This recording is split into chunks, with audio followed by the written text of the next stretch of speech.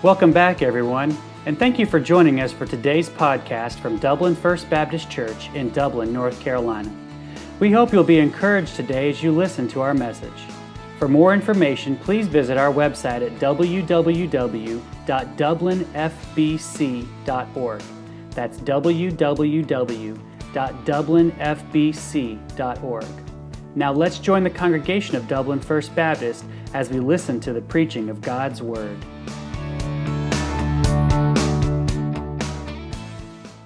Psalm 106. If you remember from our time together last week in the previous psalm, chapters 105 and chapters 106, they form a pair. That's part of the reason Tommy didn't need to change the slide very much, just throw a part 2 under the bottom there. Psalm 105, it was all about God's forever faithfulness to his people. And at least in one sense, Psalm 106 here, it's about Israel's consistent unfaithfulness to God. But hopefully by the end of our time here together this evening, you will see that really their themes are the same. Both Psalms are about God's forever faithfulness to his people, even though the main topic here in Psalm 106 is his people's unfaithfulness to him. We could consider it a different way. Psalm 105 is all about God's grace to his people. God giving us what we do not deserve. And Psalm 106 is about God's mercy to his people. God not giving us what we do deserve. So definitely in that sense, God is forever faithful, whether it be in his dispensing of grace or mercy to us. Let's read it. It's long, just like Psalm 105 is. Psalm 106 says, "Praise ye the Lord. O give thanks unto the Lord, for he is good. For his mercy endureth forever. Who can utter the mighty acts of the Lord? Who can show forth all of his praise? Blessed are they that keep judgment, and he that doeth righteousness at all times. Remember me, O Lord, with the favor that thou bearest unto thy people. O visit me with thy salvation, that I may see the good of thy chosen, that I may rejoice in the gladness of thy nation, that I may glory with thine inheritance. We have sinned with our fathers. We have committed iniquity. We have done wickedly. Our fathers understood not thy wonders in Egypt. They remembered not the multitude of thy mercies, but provoked him at the sea, even at the Red Sea. Nevertheless, he saved them for his name's sake, that he might make his mighty power to be known. He rebuked the Red Sea also, and it was dried up. So he led them through the depths as through the wilderness, and he saved them from the hand of him that hated them. He redeemed them from the hand of the enemy, and the waters covered their enemies. There was not one of them left. Then believed they his words. They sang his praise. They soon forget his works. They waited not for his counsel, but lusted exceedingly in the wilderness, and they tempted God in the desert. And he gave them their request, but sent leanness into their soul. They envied Moses also in the camp, and Aaron the saint of the Lord, and the earth opened up and swallowed up Dathan and Abiram, and covered the company of Abiram. And a fire was kindled in their company. The flame burned up the wicked. They made a calf in Oreb, and they worshipped the molten image. Thus they changed their glory into the similitude of an ox that eateth grass. They forgat God, their Savior, which had done great things in Egypt, wondrous works in the land of Ham, terrible things by the Red Sea. Therefore he said that he would destroy them, had not Moses his chosen stood before him in the breach to turn away his wrath, lest he should destroy them. Yea, they despised the pleasant land. They believed not his word, but murmured in their tents, and hearkened not unto the voice of the Lord. Therefore he lifted up his hand against them to overthrow them in the wilderness, to overthrow their seed also among the nations, and to scatter them in the lands. And they joined themselves also unto Baal Peor. They had ate the sacrifices of the dead. Thus they provoked him to anger with their inventions, and the plague brake in upon them. But then stood up Phinehas, and he executed judgment, and so the plague was stayed. And that was counted unto him for righteousness unto all generations forevermore. And they angered him also at the waters of strife, so that it went ill with Moses for their sakes, because they provoked his spirit, so that he spake unadvisedly with his lips. They did not destroy the nations, concerning whom the Lord commanded them, but they were mingled among the heathen, and learned their works. And they served their idols, which were a snare unto them. Yea, they sacrificed their sons and their daughters unto devils. And they shed innocent blood, even the blood of their sons and of their daughters, whom they sacrificed unto the idols of Canaan. And the land was polluted with blood. Thus they defiled with their own works, and went to whoring with their own inventions. And therefore was the wrath of the Lord kindled against his people, insomuch that he abhorred his own inheritance. And he gave them into the hand of the heathen, and they that hated them ruled over them. Their enemies also oppressed them, and they were brought into subjection under their hand. Many times did he deliver them, but they provoked him with their counsel, and they were brought low for their iniquity. Nevertheless, he regarded their affliction when he heard their cry, and he remembered for them his covenant, and repented according to the multitude of his mercies. He made them also to be pitied of all those that carried them captives. Save us, O Lord our God, and gather us from among the heathen to give thanks unto thy holy name and to triumph in thy praise. Blessed be the Lord God of Israel from everlasting to everlasting. And let all the people say amen. Praise ye the Lord. Let's pray before we look at this verse by verse. Father, we come to this beautiful hymn you've given to us here. And the only reason it's beautiful is because we do see your mercy in it. After consistent unfaithfulness by your people in the Old Testament, time after time, you were always merciful when they repented and they turned in faith to you. And Lord, I pray tonight that this is not just some history lesson, but it's something that we are convicted of ourselves. Because it shouldn't take long before we see some of the same struggles in our own spirit, in our own heart. But God, we're so thankful that we know we also have the forever mercy, your forever faithfulness in your mercy. And because of that, you always welcome us home. Teach us tonight what you are trying to get us to understand here in Psalm 106. We ask in Jesus' name, amen. Well, Psalm 106 opens up with praise and then a prayer in verses 1 through 5. And actually, it starts out just how Psalm 105 ends. If you look at the end right above there, it says, praise ye the Lord. And in verse 1 here of Psalm 106, praise ye the Lord. Literally in the Hebrew, it's the word hallelujah. Depending on your translation of the English Bible, it might even just say that. It might say hallelujah. And God calls us here in the first verse to give thanks to the Lord, for he is good, for his mercy endureth forever. So please keep in mind, it is God's mercy that is the theme of Psalm 106. Now, not yet, but beginning in verse 6, the content is going to turn exclusively to this long listing of Israel's unfaithfulness to God. Don't let that get in the way of you being able to discern that it is God's forever faithfulness and his mercy that's highlighted in this song. His mercy endures forever. Charles Haddon Spurgeon said, since man ceases not to be sinful, it's a great blessing that Jehovah ceases not to be merciful. Amen? We are full of sin. God is full of mercy. And then verse 2 asks this question, who can utter the mighty acts of the Lord? Who can show forth all of his praise? And the implied answer is no one. But that shouldn't keep us from trying.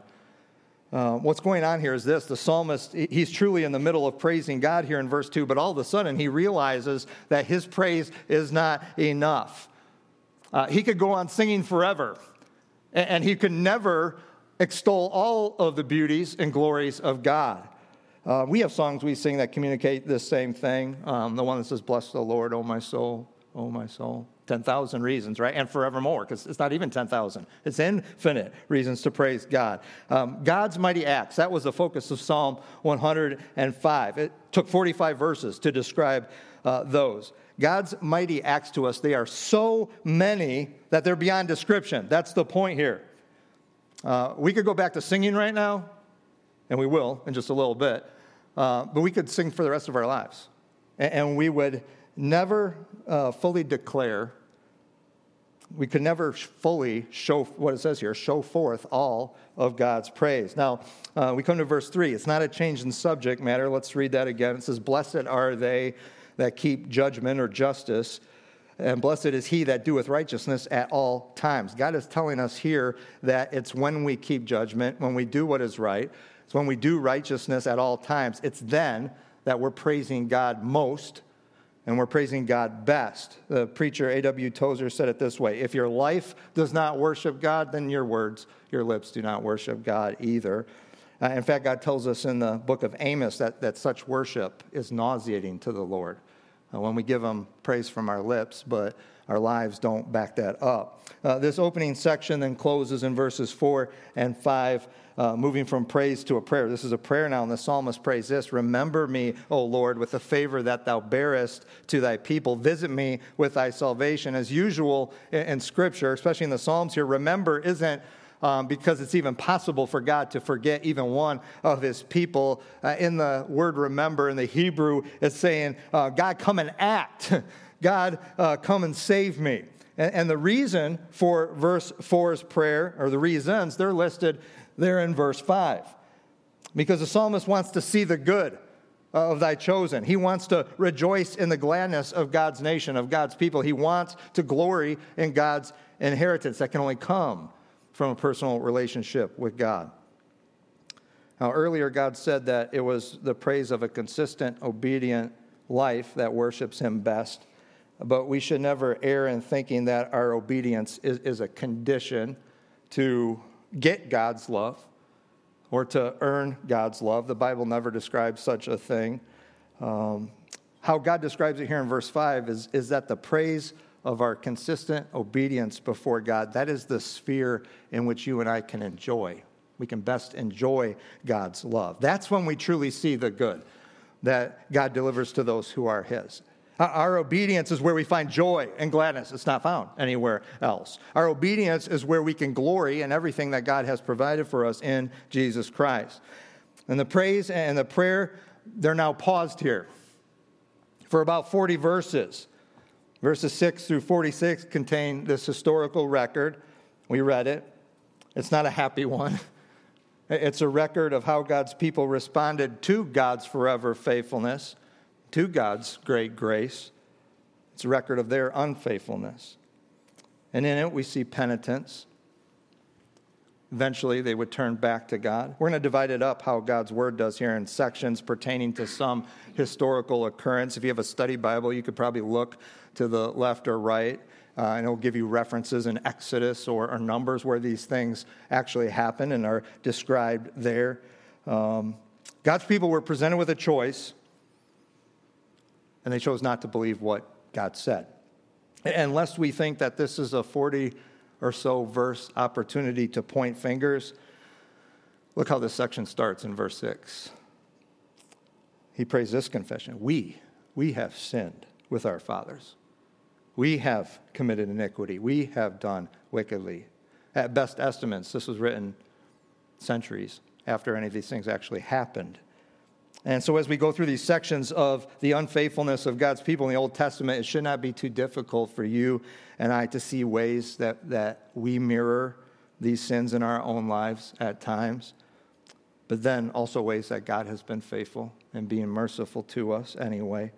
The first section's in verses 7 through 12. And we find the children of Israel, they're fleeing Egypt. They're fleeing its pursuing army. And they arrive at this great obstacle of water. That is the Red Sea. And they think, what now? And then murmuring and complaining rise up. Complaining against Moses, complaining against God. Have you led us out of Egypt just to be killed here? And they said, it would be better if you never done that, if we were still back in Egypt. And forgetting the miraculous deliverance that God orchestrated in those 10 plagues and how he freed them from bondage in Egypt, they thought that they came across something here that was too big for God to handle. And then what verse 7 says, our fathers understood not thy wonders in Egypt. They remember not the multitude of my mercies there. And listen, that is going to be a major cause of unfaithfulness for God's people in every section that we're going to go through here. They forgot who God is. They forgot what God had done. You know, we're on Psalm 106 now. I think it's been 3 years since we started in the book of Psalms on Wednesday nights. Have we learned how essential remembering who God is and what God has done for us, how essential that is if we're ever going to leave fear and rise to faith? I mean, that's been a pretty constant theme.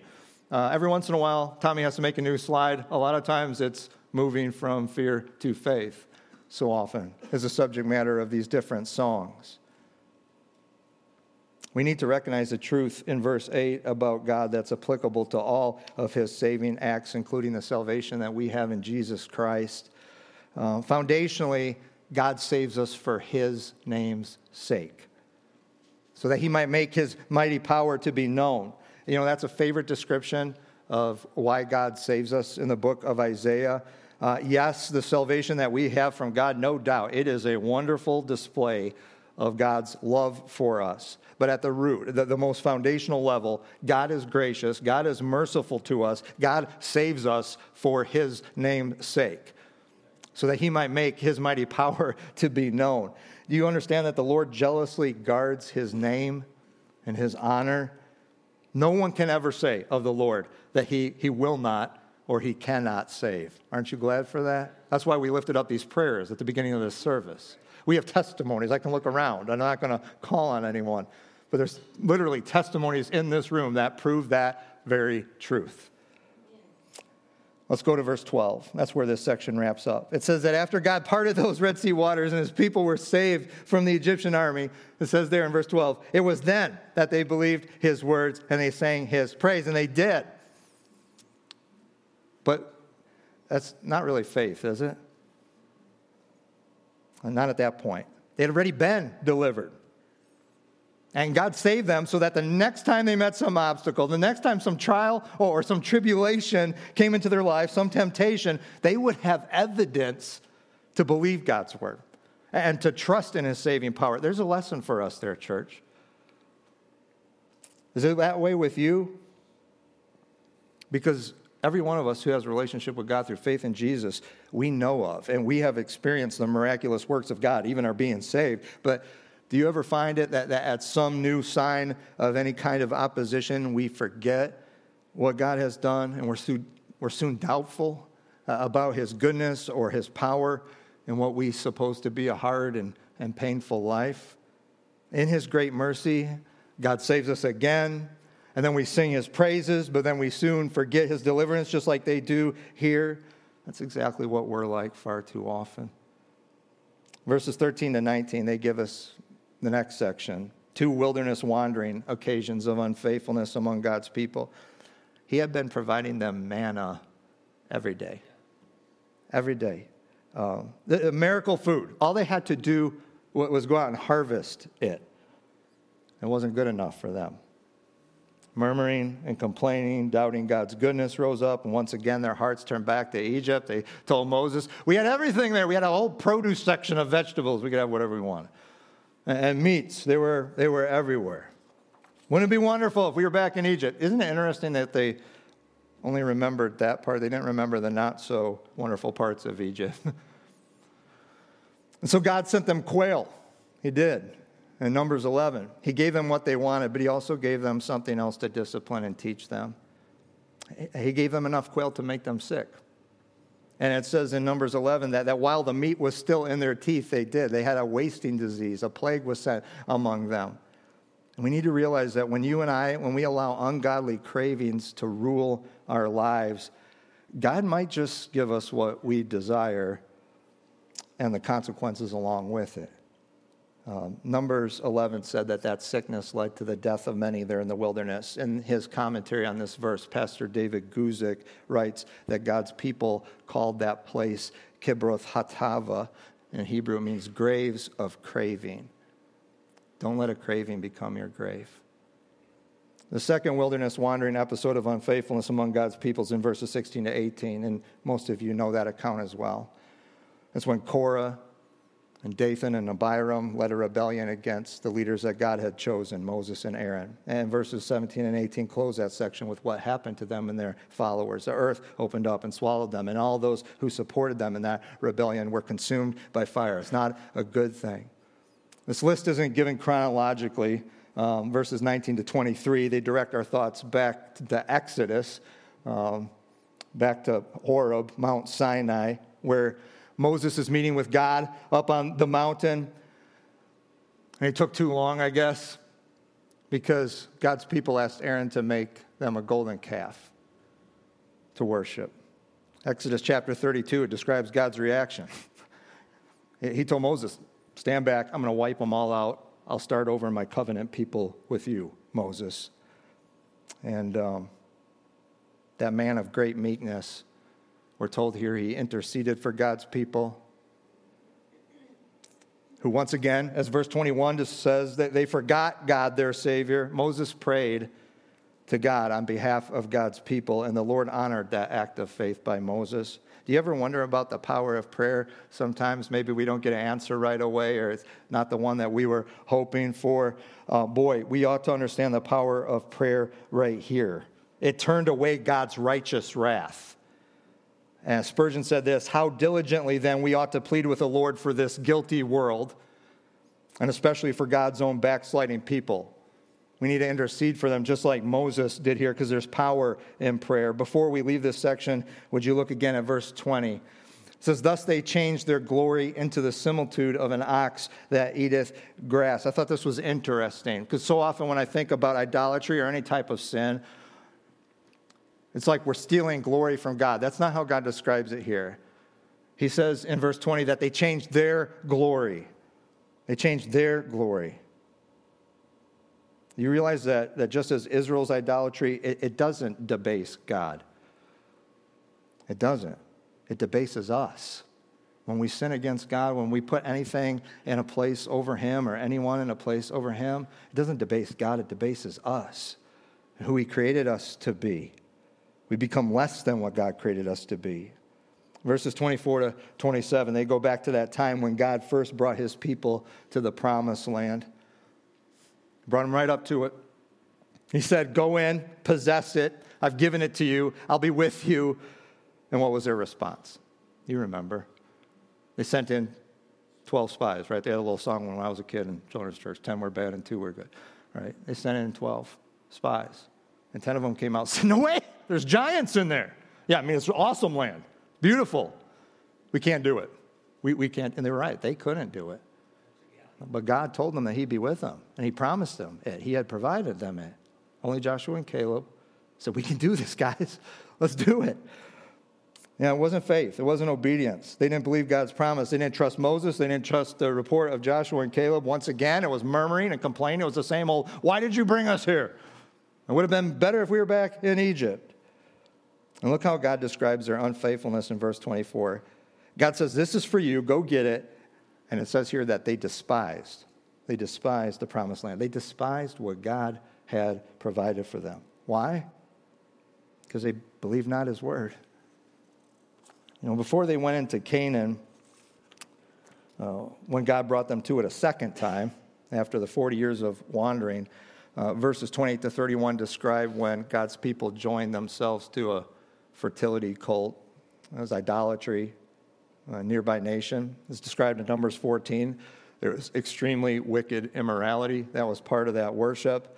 But there was a righteous fella named Phinehas, and his zeal for the Lord in stopping the sin of God's people, it kept God from destroying all of them in judgment. If we look at verses 32 and 33, we know this account well. Out in the wilderness, they've already experienced years earlier God providing water from a rock one time. Israel complains that God wasn't good enough or that he's not powerful enough to do it again. What did God do? In his great mercy, despite their unfaithfulness, he did it again. I want to summarize verses 34 to 46. It speaks really of that Judges cycle, which went so far beyond the book of Judges, all the way to Malachi, and honestly all the way to you and I today. You remember that cycle. First of all, Israel would sin. They would fall into idolatry. They would worship other gods. And then in discipline, God would, he would, in order to bring them back to him, he would allow some nation to be captured, or to capture them. And then in their misery, in captivity, they would repent, and they would cry out to the Lord, and they would turn back to the Lord, and then God would save them. And then back to number one. They would sin again. Over and over and over. You know, every time the Israelites fell to the sin of idolatry, they eliminated the one thing that distinguished them from all the rest of the nations. And it's the same today with God's people now. When we put anyone or anything in the place of God, we eliminate that which distinguishes us. We obstruct what avails us of God's joy and blessing, and we remove what protects and provides for us. What a depressing mess, huh? All this is. They were a mess. and so are we. And I'm so glad this psalm has verses 44 to 48. Because this long list of Israel's unfaithful acts toward God, it is depressing, especially for me and to the spirit-softened heart that reads it here tonight. We should all recognize me in this. But that's not the focus of Psalm 106. It's against this dark, long list of God's people's unfaithfulness to him that the forever faithful mercy of God shines so brightly. Look at verses 44 and 45. It says, "Nevertheless, God regarded their affliction when he heard their cry, and he remembered for them his covenant, and he repented according to the multitude of his mercies." That's who our God is, church. When we turn back to him, he's faithful and just to forgive us our sins and to cleanse us from all unrighteousness because he's merciful. He's full of mercy. That is who God is for us in Jesus Christ. And after this long list of the unfaithfulness of God's people, we come to verses 47 and 48. And this is where we find the purpose behind their repentance, but also behind God's great mercy. Verse 47, he cries out, "Save us, O Lord our God, and gather us from among the heathen to give thanks unto thy holy name, and to triumph in thy praise. Blessed be the Lord God of Israel from everlasting to everlasting. Let all the people say amen. Praise ye the Lord." If you underline or highlight things in your Bible, I think you ought to underline that little word "to" in verse 47. Why is God forever faithful? And we talked about this last week. Why has God saved me? Why is God so good to me? Why is he merciful to me? Well, it's to, or so that we will give thanks to his holy name, and so that we will triumph in his praise. God is so merciful to us so that the next time we come up to some Red Sea in our lives, we will remember who he is and what he's done. We'll believe what he's promised to do. God's merciful so that the next time Satan comes to us with some craving, we have faith enough to believe what God says, and we can tell the devil, "Nah, I'm good. Don't need that. Don't want that." It's so that when he brings us to what he's provided for us, the promised land that is the Christian life, victory over sin, if we'll just go in and possess it, doubt and fear have no power there anymore. That's why God's merciful. Like Joshua and Caleb, we see what God has provided for us as good, and we say that it's good, and we enter in, and we possess it, and we live in the enjoyment of what God offers us in Jesus Christ. Praise closes this psalm in verse 48, just as it opened, and God's worthy to be praised from everlasting to everlasting. That's what it says here. And it says, "Praise ye the Lord, hallelujah." So this psalm, Psalm 106, it ends book 4 of the Psalms and has taught us once again how vital it is that we remember who God is and what God has done in the past as a guide for our present and what we should do in the present. This psalm is not an occasion to look down on those who are unfaithful that have been listed here. It ought to cause us to consider the corruption that's in every one of us.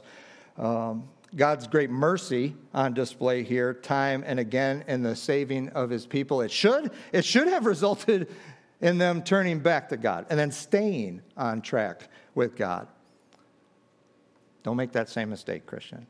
Let his mercy do what it's designed to do, to cause you to give thanks, to triumph in his praise. And seeing our own sinfulness reflected in this list of unfaithfulness should move us to pray the prayer of verse 47, "Save us, O Lord, gather us back from the heathen." That's ours in Jesus Christ. God wants Psalm 106 to result in faith in our life, not the faith of verse 12, where we're willing to believe God can do it after he's already done it, but a faith like Caleb and Joshua's. Look at what God's provided. We can trust his promise and his provision because of his past faithfulness in our lives. Yeah, there's giants.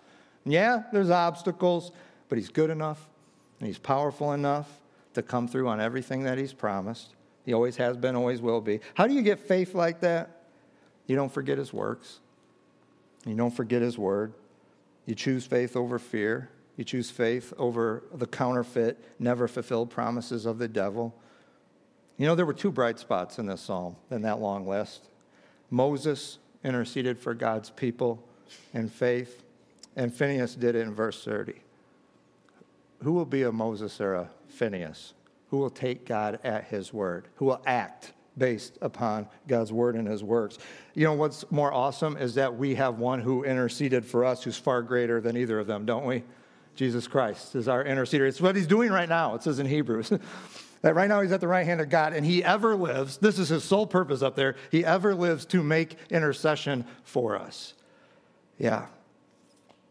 It's the greatest evidence. Jesus Christ is the greatest evidence of God's forever faithfulness in his mercy to us.